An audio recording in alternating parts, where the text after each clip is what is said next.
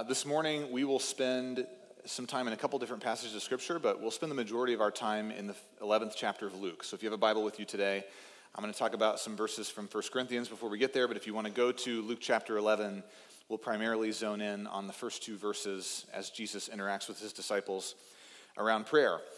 Today is the third and final review sermon of our spiritual practices so far, so we've been doing this for about a year and a half. We had time to address kind of an overview sermon series in 2021. Then in the fall of 21, we did a series on silence and solitude, which I summarized last week.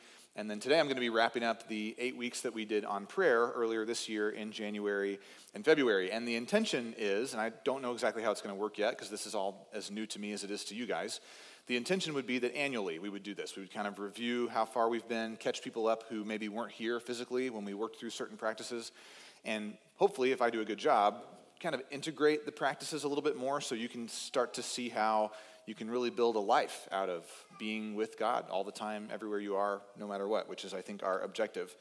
2 weeks ago, we got our paradigm for how you follow Jesus. The main three objectives for an apprentice of Jesus are to belong to him first, and then to behold him. That's what we spend most of our time doing on earth. And then as a result of that, we will become like him by looking at his example, by staying rooted in the grace and the mercy of Jesus that he offers to us freely. We can, over time, slowly change to become like him. Last week, the paradigm of silence and solitude came to us out of 1 Kings 19. We looked at the life of Elijah, really the very end of his life, right after he comes down off of Mount Oreb, or what we know as Mount Sinai at the end of chapter 19. He's whisked away into heaven. He hands off his ministry like a runner in a marathon or a relay race. He hands the baton to a guy named Elisha. Elisha picks it up and keeps running, and we don't see Elijah again. And so it was an interesting way to kind of think through what happens when we pull away from all of the distractions and the anxieties and the things that bombard us for our attention, and we are just with God alone, in the quiet, in a place where it's just us and him. What might he do, and what should we expect? Today we'll do kind of the same thing. We're going to work through at a very fast pace, and I'll warn you that this is probably, I don't ever know until I'm done, but I think this is like top 5, maybe densest sermons that I've ever preached. Just really trying to get a lot of content in here, so we're going to move relatively quickly and cover a lot of ground. As I did last week, I'll give you the caveat that I can't really present and explain and defend every single point that I'm going to make today, because this is 8 weeks worth of preaching done in one review. So if any of this is new to you, explore it. Ask questions. Push back. This is not me trying to indoctrinate you. I just want to invite you into some practices that have been particularly freeing and helpful for me, but not just me. Thousands of years of Jesus followers have found that these have been very life-giving ways for them to engage with the Spirit of God. So if it's not your thing, that's okay. But if you're looking for a way to take a step forward in your faith and your walk with God, then I would recommend prayer, as we're going to talk about it today as a discipline, as a good step forward. So before we jump into prayer head first, I want to just take a little step back and answer a question that we should really ask ourselves anytime that we find what I'll call pragmatic teaching in the church. So if you ever read a book by a Christian author, or you go to a Bible study, a small group, come to a church on a Sunday for a sermon, or you attend a conference, or you hear somebody talk about something on a podcast, and they say to you, or they write in their book, you need to be doing X, Y, Z. Well, maybe that's exactly right. If they can root that in the scriptures and show you that that's God's perspective, then great. Take that with, the authority that it should carry in your life. But anytime we hear anybody tell us, you really ought to be doing more of this or that, we start to kind of drift into the territory of the church in Galatia, where we're adding to the gospel, and so we need to make sure that we're rooted in the scriptures. So anytime that we do something practical, we should ask ourselves, can we be certain that God really wants all Christians to do whatever it is that we're considering? Can we be sure about that? If the answer is not yes, that doesn't mean we should never do the thing. In this case, prayer. But we should ask ourselves today, before we start to look at Jesus' example of prayer and maybe convince ourselves that we need to renovate our prayer life a little bit, we should just take one step back and ask ourselves, can we be certain that God wants all Christians to pray, or to even be spiritually disciplined in general? So I think the answer to that is yes. I will try to demonstrate to you from the Apostle Paul's first letter to the church plant in Corinth that was his perspective. It was very core to his Christian experience, and it's what he expected other Christians to do as well. So we're asking, this is the question Paul is answering. Can we be certain that God wants all Christians to be spiritually disciplined? Paul says this in 1 Corinthians 9. He asks a question. Do you not know that all the runners in a stadium compete, but only one receives the prize. Well, of course, he's assuming you do know that that's the way that a race works. So he goes on to say, so then run in order to win. Effort is what he's alluding to here. Try a little bit once in a while. Verse 25, he says, every competitor has to exercise self-control in everything. In order to do the thing that you want to do, you must master yourself. They do this in order to receive a perishable crown in a race, he's talking about, but he says, we Christians, we work toward an imperishable crown. Verse 26. Then Paul begins to talk about himself. He says, it's for this reason that I do not run uncertainly. Paul's saying, when it comes to my spiritual life, you're not going to see me just kind of running in circles and not knowing what to do and hoping that something works out. I have a plan. I have discipline. I've thought this thing through. I'm sure that it's worthwhile. I also, Paul says, I don't look like a boxer who's just striking at the air. I'm not wasting my time in that sense either. Instead, Paul says, I subdue my body, and I make my body to be my slave, so that after preaching to other people, I myself will not be disqualified. So can we be certain that God wants all Christians to be spiritually disciplined? Well, it seems to me that Paul's answer would be yes. He uses words and phrases in this passage of Scripture like run and self-control and subduing your body and making your body your slave. And he speaks of receiving something in return for effort. This means that there's the possibility of living a spiritual life that could look like someone swinging their fists at empty air. It means that there is a possibility of having a spiritual life that ends up with someone disqualifying themselves because they preach a gospel that they have no intention of submitting their life to. You've probably seen this with some celebrity pastors in the last couple of decades. They could have spent a little more time in 1 Corinthians 9 maybe. That would have helped them. What Paul has learned is that you must harness your physical life, in his case, his body, his time, his attention, his diet, his words, his schedule, in order to train his whole self to follow Jesus. So I'll ask you again, can we be certain that God wants all Christians to be spiritually disciplined? A second ago I said that Paul's answer seems to be yes. A more specific way to answer that question would be that God wants all Christians who have bodies to be spiritually disciplined. And just looking around the room and briefly surveying us, I would say that's about 100% of who's here today. Okay, so I think this applies to you. What the Apostle Paul understands is this. Wishful thinking, engaging with concepts, hoping that things get better in the future, really have very little to do with the way that we live. It's not wrong to have your moral compass aligned with God. I would argue that that's kind of step one, but for many of us, there's no step 2 or 3 or on or on or on. Now, don't misunderstand me. Anytime we engage with spiritual practices, we run the risk of beginning to believe or me being unclear and maybe accidentally teaching you that there's more for you to do if you want God to love you. There's more for you to do if you want to wind up in heaven someday. There's more for you to do if you really want the blessings of God's love or for him to answer your prayer, and that's not what I'm saying. Remember what we talked about last week. A spiritual discipline is anything that can produce in us obedience to God out of love for God. Not obedience out of shame, not obedience out of fear, not obedience out of beating the people around us at being a Christian. Somehow we've figured out a way to turn that into a competitive sport. We don't want to do those things. We want to love God so much that we seek to obey him, and in order to obey him, because we are born disobedient, we're going to have some discipline about this thing. It's going to take some thought, it's going to take some planning, it's going to take a little bit of accountability in order for us to move forward. There's a reason that newborn babies don't compete in the Olympics. Do you hear what I'm saying to you? Being born is God's business. What happens after that, whether or not we engage with it, it's rooted in the grace of God. That's belonging to Jesus, but there are still steps to take. And the Apostle Paul seems to think that a good way to think about it is the way that an athlete addresses their own body. We are in bodies. You could say we are embodied people. And this is good news for us because so was Jesus. Jesus was incarnate. He wasn't just a spirit who came and hovered in a tent. That's what God did in the Old Testament. And his people had a lot of trouble following him because they couldn't really watch him. They only had men as examples, and those men regularly failed. And so what were they supposed to do?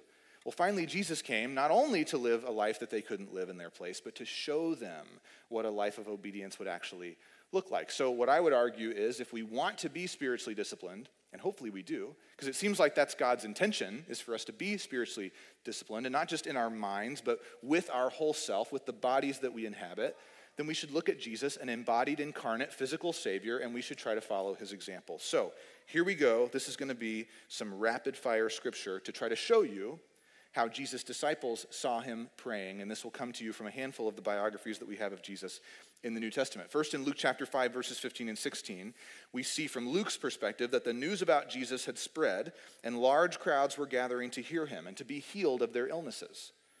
Yet Jesus himself frequently withdrew to the wilderness, or you could interpret that as a desolate, lonely place, in order to pray. So what do we learn first off the bat? That it is normal for Jesus, an embodied Savior, our example, to retreat from other people and to spend enough time in prayer that people have to go find him. A chapter later in Luke 6, Luke recalls that Jesus at one point went out to a mountain to pray.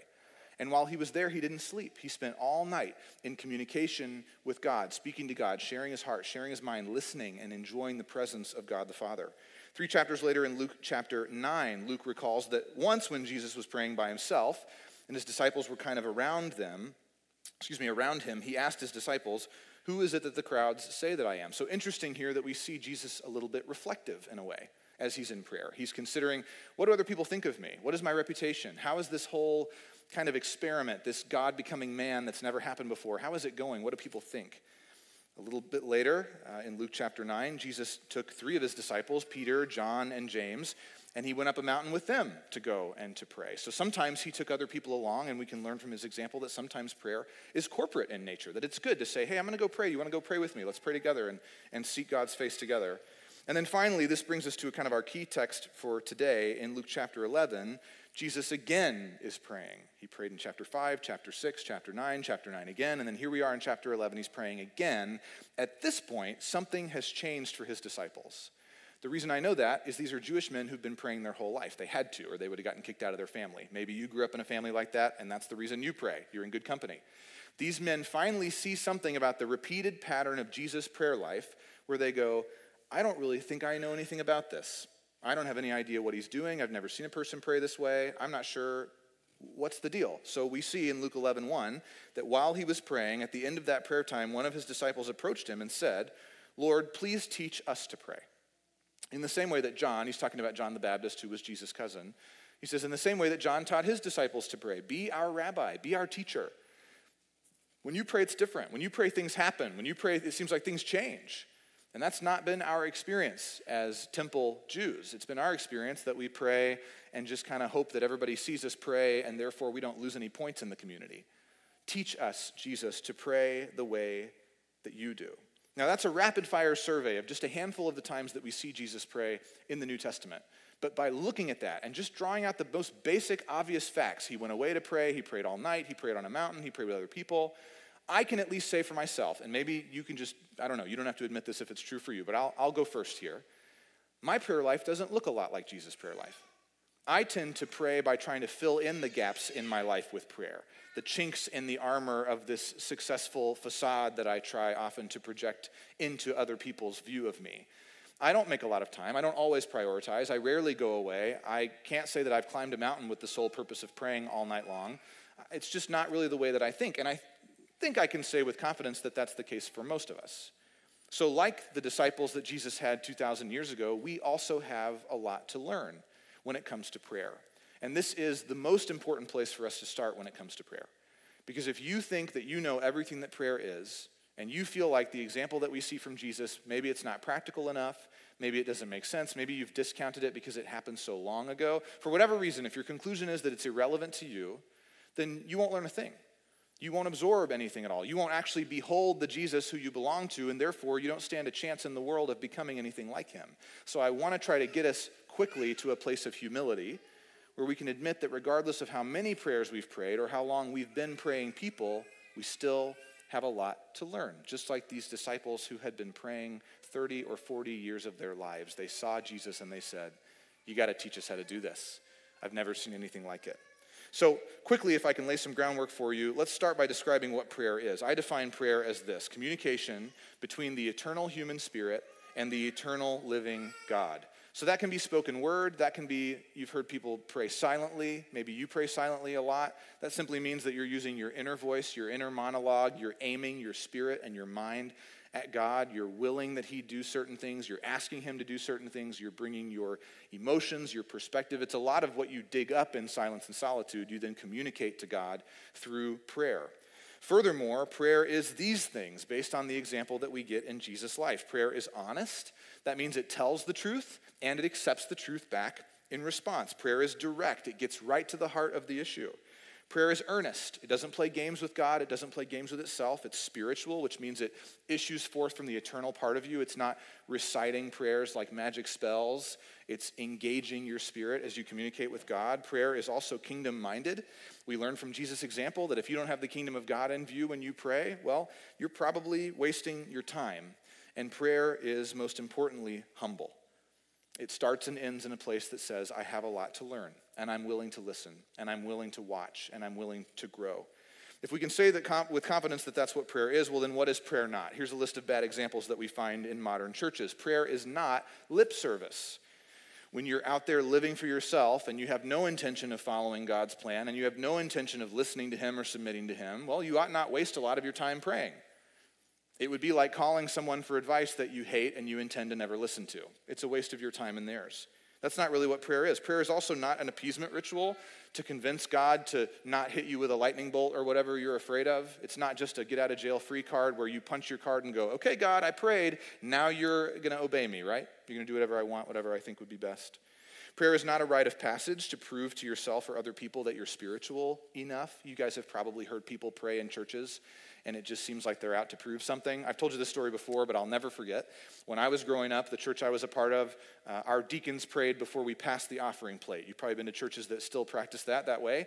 And there was one deacon, I won't say his name because he's still alive, but every time he would pray, he would quote some secular source. He would read from the Odyssey, or he would read from like Hamlet or something like that. And as a third grader, I didn't know what any of that stuff was. I was like, I never heard that part of the Bible before. That sounds crazy to me. But people, they would see his name in the bulletin and people would just exasperatedly sigh, like, here we go again. Because he felt pressure. God bless his soul. He felt pressure to try to be somebody that he wasn't, to try to prove himself, to try to be enough for all of us. And that's not what prayer is. Prayer is not for the social benefit of you and all the people around you. Prayer is your eternal spirit communicating with the eternal living God. I'll move quickly through these last three. Prayer is not a magic trick to fix your problems. Prayer is not grandstanding in front of other people for the sake of your social status. It's also not a great way to preach at people. You've probably had people pray that way where they start praying and they just start to say all the stuff they really think you need to hear. They should be talking to God. They don't need to tell you that's God. God will do that. And then lastly, prayer is, and I wish I didn't have to mention this one, but unfortunately it happens. Prayer is not wicked condescension. Prayer is not gossip in Jesus' name. Prayer ought not be used as a way for you to air the dirty laundry of other people in the name of praying for them. Prayer is between your spirit and God's, and everybody can join in and do that communally, but we don't have to share a ton of details with each other. We can. We ought to do that if we feel comfortable, but we don't have to be airing out other people's skeletons in their closet in order to be able to pray. So in Luke 11, Jesus' disciples have seen some of these things. We can infer that they have seen Jesus pray in a way that's humble, direct, honest, earnest, spiritual, kingdom-minded. They've noticed that Jesus isn't praying the way that all of the Pharisees pray. There's a story elsewhere in the book of Luke where Jesus talks about a Pharisee who goes to the temple to pray, and his prayer is simply, God, thank you for not making me like the rest of these idiots.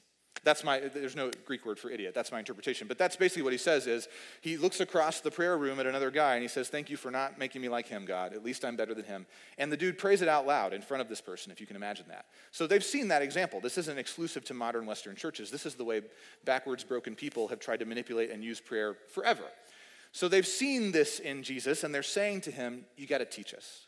You got to teach us what it is that you know that we don't know. What do you see that we can't see? What are you sensing from God that we're not sensing so that we can pray in the same way that you do? And Jesus answers that question in verse 2.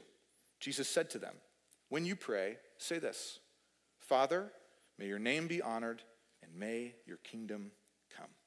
Now, you've probably heard that verse a lot of times in a different translation, in lots of different contexts. Unfortunately, sometimes parts of the Bible become like our nose on the end of our face. We're so used to them, we don't see them anymore, right? You have a nose. If you take a second and notice it, you'll realize you see it all the time. It's constantly in your field of vision. You saw the Grand Canyon once and your nose. You saw the Statue of Liberty and your nose. The first time you saw your wife walk down the aisle, your nose was in the picture too. It's always there, okay? Your newborn baby, whatever. The great thing is that you experience your nose, but we ignore it. We're so used to it, we don't see it anymore. There's parts of the Bible that are like that too. What I want to invite you to do is see your nose again today a little bit, and I want to draw out of this extremely dense verse of Scripture 4 fundamentals that will not teach you how to pray, but hopefully will encourage you to become a praying person. I don't want to convince you that there's 9 steps and you have to take all 9 steps or else your prayers don't go to heaven and you don't get an answer. I want to convince you that God is closer than you think. He loves you more than you think he could.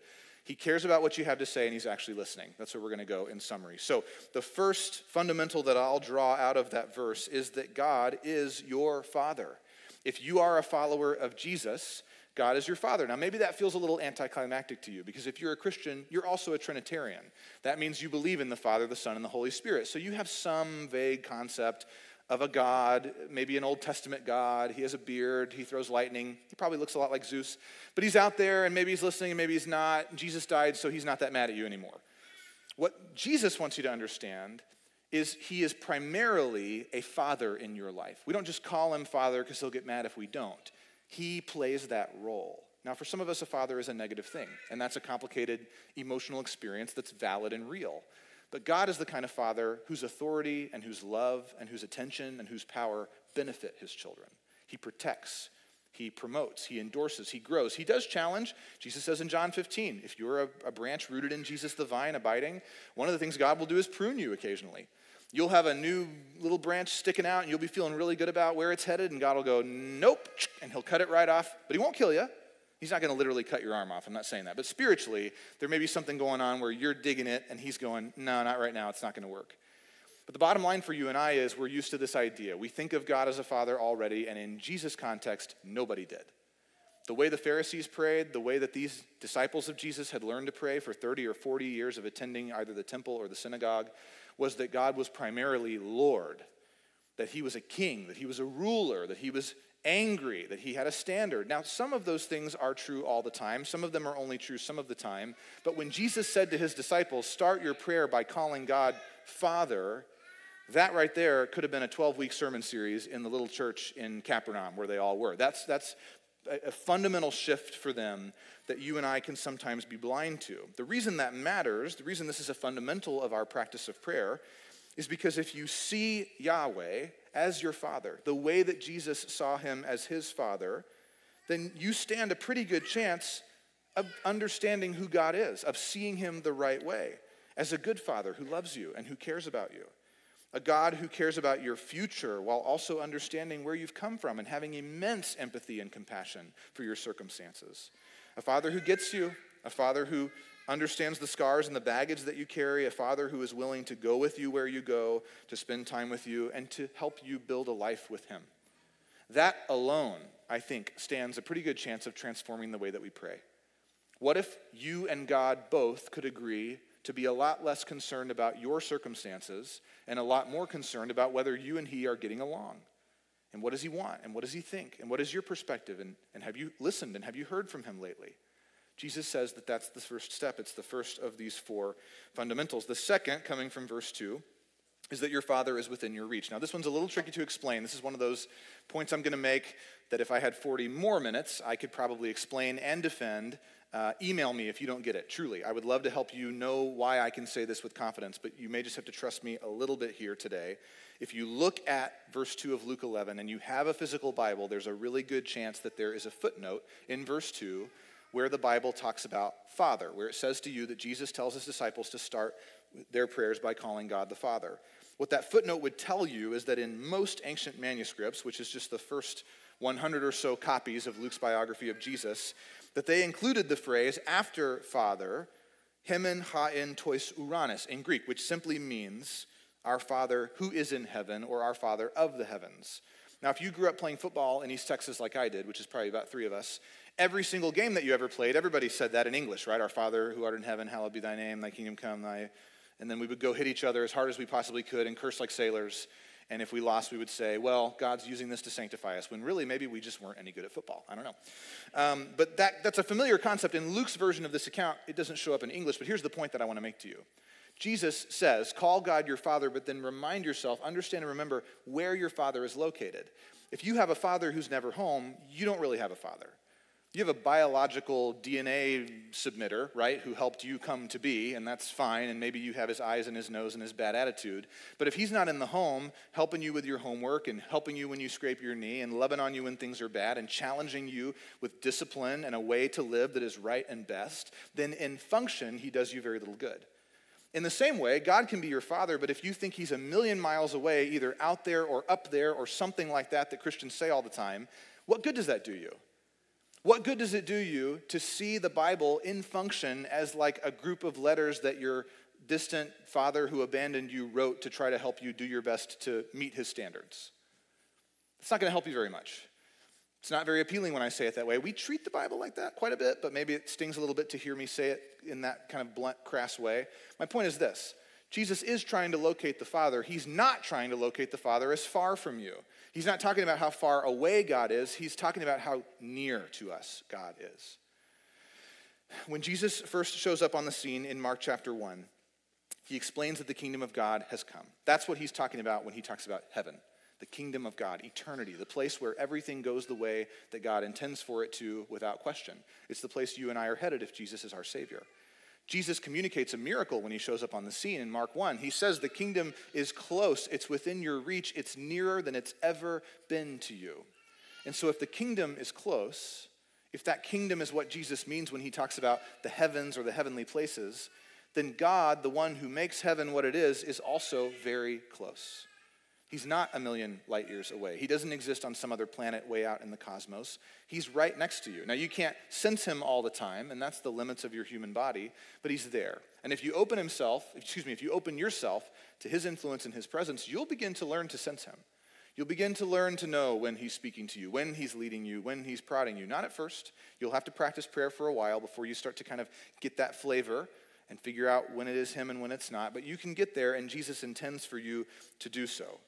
So think about the way that you think about God. Do you picture him as right next to you or a million miles away? Do you think of him as leaning in and listening close to you, his beloved child, or do you feel that your prayer interactions are similar in some ways to returning a package to Amazon, right? I put something in a box, it gets a label, I give it to somebody I don't know that well, and hopefully everything works out. I check my app, right, a few days later to see if it got where it needed to go.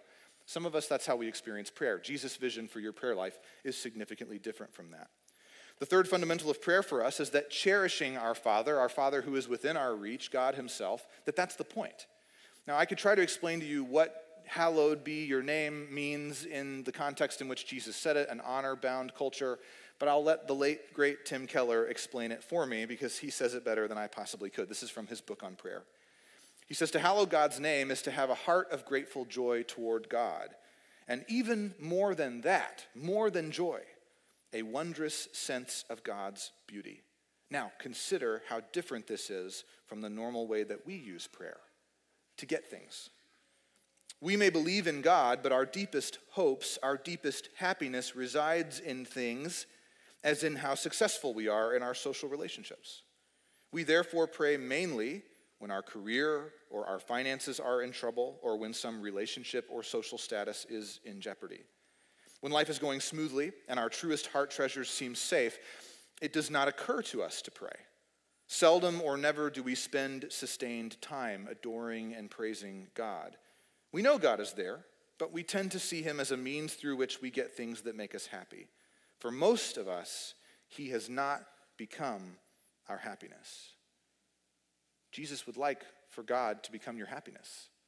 Jesus believes that that's a realistic objective that you would have for your life, that by disciplining yourself in prayer, by teaching yourself these truths, that God is your Father, and every time your heart and soul resist that reality and you just can't believe it and you're not sure, you just bombard that part of yourself with scripture that tells the truth. You just keep telling yourself the truth. Eventually, your mind will change. It's the way God made you. You are way more programmable and malleable than you probably think you are. You just have to be plugged into the right things for that change to occur. Once you've embraced that concept and you've settled with the idea that God is actually very, very close and intimately involved in your day, then you'll begin to love him.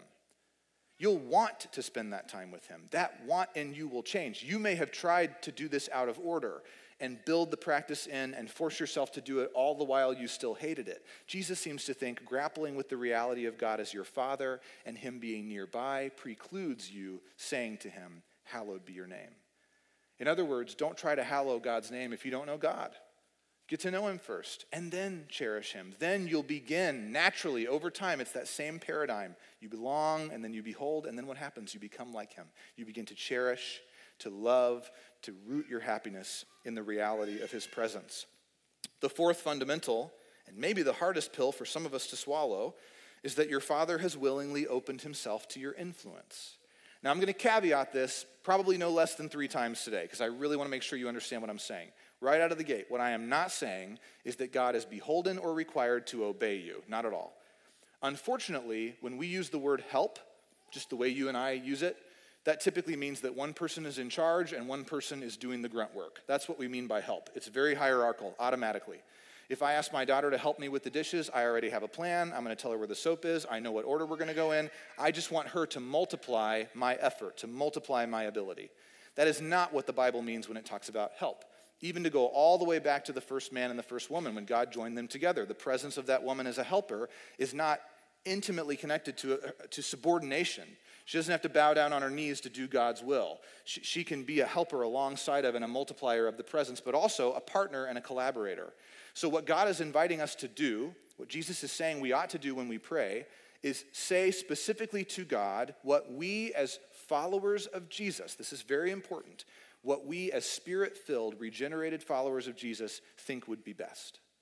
Now, that does not mean that God will ever say, okay, a couple 100,000 of you guys prayed for this, and I don't really think it's the best way, but there's only 3 of me, and technically 1, and there's however many of you prayed, and so we're going to do it your way. Not at all. No. What it means is that God, as a loving Father, is choosing to bend down and open his ears to you, and listen, and consider what you think, and consider how you feel, and allow the Spirit of God in you to speak truth back to him. If that feels redundant, you're not going to like eternity, because that's all we're going to do is say things to God he already knows, but that he's worthy of glory and honor and praise and worship, and we won't get tired of saying it, and he won't get tired of hearing it. In a way, my friends, this mechanical, kind of ice-cold, metallic way that we've learned prayer and how we handle prayer, it's so different from the way that Jesus prayed. I mean, fundamentally, like in essence, it's built out of different stuff than Jesus' prayer life was.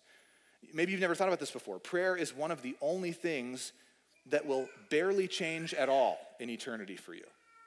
The way you pray today, the way you experience prayer, the way you engage with God, the way you can know his presence, sure, in eternity, you'll have eternal eyes that can see him, but I'm not sure that will make that big of a difference in your communication with him. I would like to think that prayer is one of the eternal elements of what it will mean to know God and live with him, that God has lovingly ripped up and transplanted into our temporary reality on earth.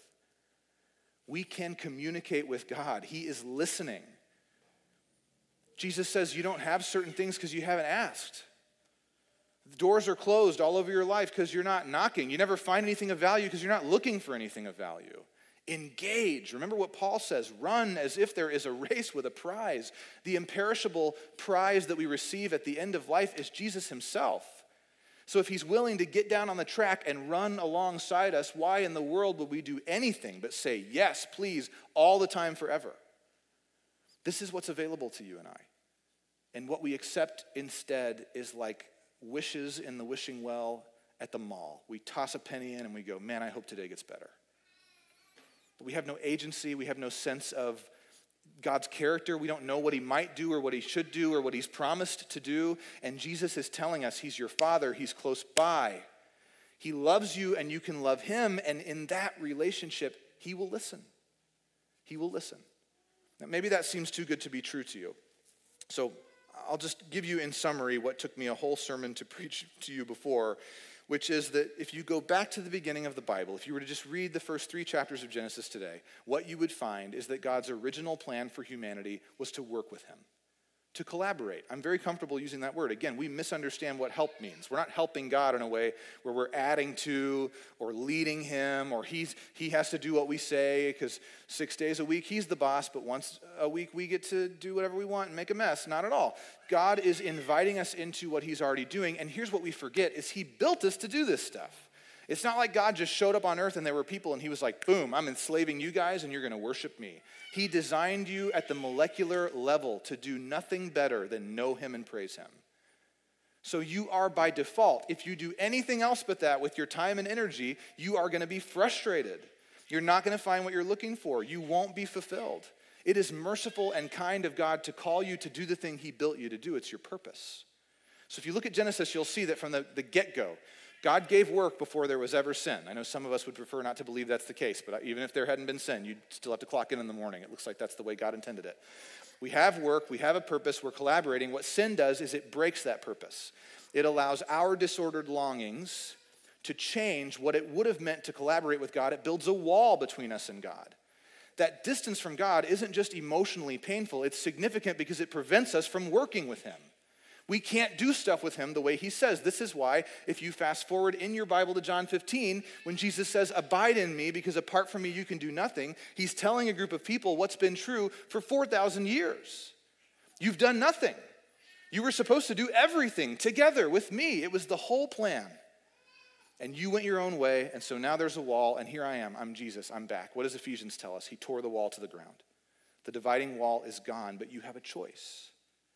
You can collaborate with God again, or you can try to pray your way out of hell and never think about God again, and maybe, just maybe, and I don't mean this as a curse on your life, you may find yourself in the context of Matthew 7, when you look Jesus in the eye someday and you say, I did all this stuff for you, and he says, who are you? What is your name? I don't think we've met. And you go, what about the demons I cast out? What about the meals I gave away? What about the great preaching I did and the arenas I filled and the music I made and the parenting and my big savings account? God, I was so responsible. And he's going to go, could you just write your name down for me and maybe we can do a name? I don't know. Who are you? The scariest part of that is he says, you got to leave. This place that I built is for people who know me. It's for people that walk with me. It's for people who abide in me. It's for branches that are rooted in the vine. It's just an extension of this life with me that you already lived on earth. You're rooted in my mercy and your grace. It's not about performing. In fact, it's the opposite. You've been performing your way away from me this whole time. What Jesus wants is for us to re-embrace the original objective for humanity, to collaborate with God. So here's what that means for you. I'm going to preach a whole nother sermon. I got to stop. I'm sorry. What that means is, and this is going to seem like a riddle, but maybe it'll make sense to you. I hope it will help you. There are things that are going to happen that if you pray, won't happen. So you can think of those as negative things. There are negative things, painful things, hurtful things, abusive things, terrible crimes against people, against God, that if you will pray and say to God, protect these people, do these things, move in this way, bring your kingdom to the earth, those things won't happen. God will allow you to invite him into places where he will choose to work because you asked him to. The other side of the coin means that there are things that are not going to happen, that if you pray, will happen. There are people who will suffer terrible experiences, but could be saved from that if you would petition God. Now, here's where we have to be so careful again, caveat 2, okay? We can't tell ourselves that the fate of the world rests on our shoulders. That's not what God said. He didn't say that. Jesus didn't say or else. There is no or else. He simply said, if you want to pray the way that I pray, which is the whole objective, it's not to get what you want. If you want to pray the way that I pray, what you have to do is ask God to do the things that would be right and good in the world. That's what he means at the end of verse 2. When he says, say to God, may your kingdom come and your will be done. Sometimes that means that when we pray, we simply say, may your kingdom come and may your will be done. Because we don't know what's going on. Life is going pretty good, and we can't think of any tragedy or crisis. I know you have an iPhone, so that's probably not the case in your life, but maybe a long time ago, people could live in the countryside and actually not have any problems. I don't know. Most of the time, though, what it looks like is taking that concept, your kingdom come, your will be done, and applying it to your circumstances. And saying, God, I think, and I don't know anything. I couldn't have saved myself, right? That's why we start with Jesus' mercy. But we go to God and we say, I think maybe your kingdom coming would look like this. I think your will being done because I know you in the scriptures, because I have your spirit living in my life with me. I think your will being done would look like this. And so we pray for people that are sick to be healed. We pray for people that have been attacked and wounded and carry deep baggage and trauma to be set free from that. We pray for the lost to be saved. If we don't believe that God wants to hear from us and we don't believe that God has any intention of doing anything we ask him to do, we should quit praying now and never pray again. That would be more honest. It would be more honest to not pray if we don't think God's going to listen. So what I think is true is when I say it to you this way, it feels too good to be true. It feels a little too scary to be true. But the Spirit of God inside of you still has you praying on a somewhat regular basis, and so you actually know that it is true. It's just hard to say it out loud. It's scary. It's scary. It's intimate. It's personal for God to actually choose to listen to you. And you know all the awful things that you did just yesterday. And God still wants to hear from you because the mercy of Jesus has been applied to your life. Your Father has willingly opened himself to your presence. So I'm out of time. Give me 4 more minutes, and I'm going to tell you 2 ways you can do this, and then we'll pray, and we'll be done today. What do you do? How do you start, okay? We know, go all the way back to 1 Corinthians. We feel certain God wants people to be spiritually disciplined. We know prayer is important. We know the way Jesus prayed is different from the way that we prayed, to the point that both his disciples and us here today are asking Jesus, teach me. Jesus taught us. Some of the things he teaches us, a little hard to wrap our heads around, but we're trying. So what do? We know how to do it. We know why we should do it. We have an example. If you want to become disciplined in prayer, what do you actually do? That's the right question to ask. I'm going to offer you 2 things. I'm going to offer you sort of a rhythmic, long-form prayer practice, and then I'm going to throw you a prayer. It's liturgical, it's pre-written, but it can fill those gaps and cavities when you're overwhelmed and you don't know what to say to God. So first, the long-form prayer practice is what we call fixed hour prayer. This is your decision to plan ahead to invite God to interrupt you, to get in your way, to disrupt what it was that you had going on. It's an alarm on your phone. It's somebody else texting or calling you and saying, hey, I'm praying right now. Are you praying? What should we pray for today? But it's you looking ahead and saying, God, I'm never going to do this organically. Let's just be honest with each other about that. I'm not going to just naturally wiggle my way into the true vine and abide because I have great parents and I'm a pretty nice guy. No, I'm going to run the opposite direction and keep building that wall of division. That's all I do on my own. So I'm going to have to make a plan and take advantage of the time. Think of what Paul said, right? Schedule, diet. I'm going to discipline myself. And I'm going to choose at whatever time, whatever happens, whoever I'm with, to just stop and return my attention to God. Maybe that's 30 seconds, maybe it's 3 minutes, maybe it's 15 minutes, maybe it's an hour once a day. I don't know. That's up to you. We all train differently in the gym. We can practice prayer differently. But the thing that matters is the plan to do it, to intend to do it. You've got the vision, you've got the means. Now, you got to ask yourself, do I really have the intent? I know how, I know why it should matter. Do I really intend to do this or not? Or do I want to be the same person who doesn't pray that much in 10 years? Because that's what will happen organically. You'll just coast. You'll ride the roller coaster of life, and you'll pray a lot when your kid gets hit by a school bus, and you'll pray a lot when your marriage is on the rocks, and you'll pray a lot when you owe the government money because you did the math on your taxes wrong. But you won't pray often, and you won't pray about your life. You'll pray about your crises, and that's fine. You can settle for that. Lots of Christians have, and they're still in eternity with God, and they love him, and he loves them. But if you want to be disciplined, and you want to know God personally in a way that you don't right now, and you want to share your life with him, fixed hour prayer, 10 a.m., 3 p.m., 6 p.m., midnight, whatever. Look it up. If you've never heard of this before, again, I told you, I can't present, explain, and defend everything in this one sermon, but just Google it. Find a model, find a partner, and go for it this week, and just try it and see what happens. Second tool, the Jesus prayer.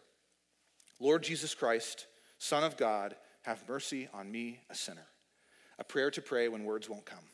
Because that's a barrier, let's be honest. There are times when we feel like, man, this is a lot's going on, and I should probably talk to God about this, and I don't even know where to begin. This is, in my assessment, a summary of the gospel. Who is Jesus? He's Lord. Is he real? Yes, because I'm addressing him directly. Is he just a good guy or a great leader? No, he's the Son of God. He's able to do all the things I'll ask and even more. So who am I? Well, I'm a sinner. I have no hope outside of him, and what do I need? Do I need him to get on board with my plan and make my day better and help me be successful? No, I need mercy. That's all I need all the time. I just need mercy. I'm filthy, I'm gross, I got nothing really going on that's any good without God. I need mercy. This is a prayer that I pray sometimes when I run. I hate running, so I'll just pray it rhythmically. This is a prayer that I pray in hard meetings when people are angry with me. I pray it for me and I pray it for them. This is a prayer that I pray often first thing in the morning, right before bed. I don't have this long, elaborate prayer list. If you do, that's good. Keep doing that. But for me, it's a cry of mercy. God, I'm back awake. I don't know what was going on when I was asleep, but I'm here to mess things up. So please have some mercy on me. And I'm going to bed tonight, and I'm not going to help anybody. So have mercy on me. Keep me alive. Put breath in my lungs. I can't do it. I don't know if you think about yourself that way. I think we give ourselves probably too much credit in every area. But ask God to do this, to have mercy, and he will. He'll grow so much closer. It's a prayer that I pray on an airplane when it hits turbulence. It's a prayer I pray when I know I've sinned against somebody. The list goes on and on and on. I keep this in my back pocket all the time. And you pray your own prayer. If you want to write out a short prayer, that's great. Root it in Scripture. That's where this one comes from. I didn't write this originally. Somebody else told me about it, and I thought it was good, so I just adopted it. It's kind of the way discipline goes, right? You go to the gym, and you go, what's that lift? And the guy goes, oh, this is great if your low back hurts. And you go, cool, I'm going to do that lift now. You don't make up all your own lifts in the gym. That'd be ridiculous, right? So let somebody else offer you a discipline that's worked for them. Take it, have some humility, and enjoy how it grows your relationship with God. I can guarantee you that it will. So this is prayer as a spiritual practice from the way of Jesus. I want us to briefly practice prayer now together. Let's do that, and then we're going to come to God's table for communion. I'll talk you through that in a second. Father, we love you. And on days like today, I feel like I am split right down the middle. There is half of me that is so excited, I feel like I'm going to jump out of my skin at the opportunities that exist for people like me, regular old, just dorks who don't know what they're doing and can't get it right and work so hard at things that don't matter and fight for stuff that isn't important. And I just see in you this hope of glory, this seed of a thing that could grow to be meaningful, that could matter forever. And then the other half of me, God, is scared to death of that. I know I need to be in the light. I want to be in the light. I want to live in your presence. I'm scared to death of what it would mean to turn the lights on in every room of my life. It's mortifying. What if everybody knew everything about me? What if I acknowledged that you knew everything about me? I like to act like you don't know certain things. It makes me feel a lot better. But what if I came all the way into the light and shot you straight the way that you shoot me straight, God? It's hard to do. It's scary. So for all of us today, anywhere on that spectrum, would you meet us here? Would you give us the courage and the confidence to know that you're listening, to not mysticize this thing, to not turn it back into anything it's not supposed to be, like a grandstanding or appeasement or some kind of test to pass or a magic trick, but just a chance to be near our Father who loves us. Teach us about that love, God. Teach us the value and the beauty of that intimacy, and may we become the kind of people who are so crazy about you that we take big risks. Risks like changing our schedule, changing our family priorities, thinking through our career future, thinking through what success means for us. Let us learn to be people who measure our days only by whether or not we have known you and you have known us. We love you and we treasure you, God. You are so good to us. We pray these things in Jesus' name. Amen.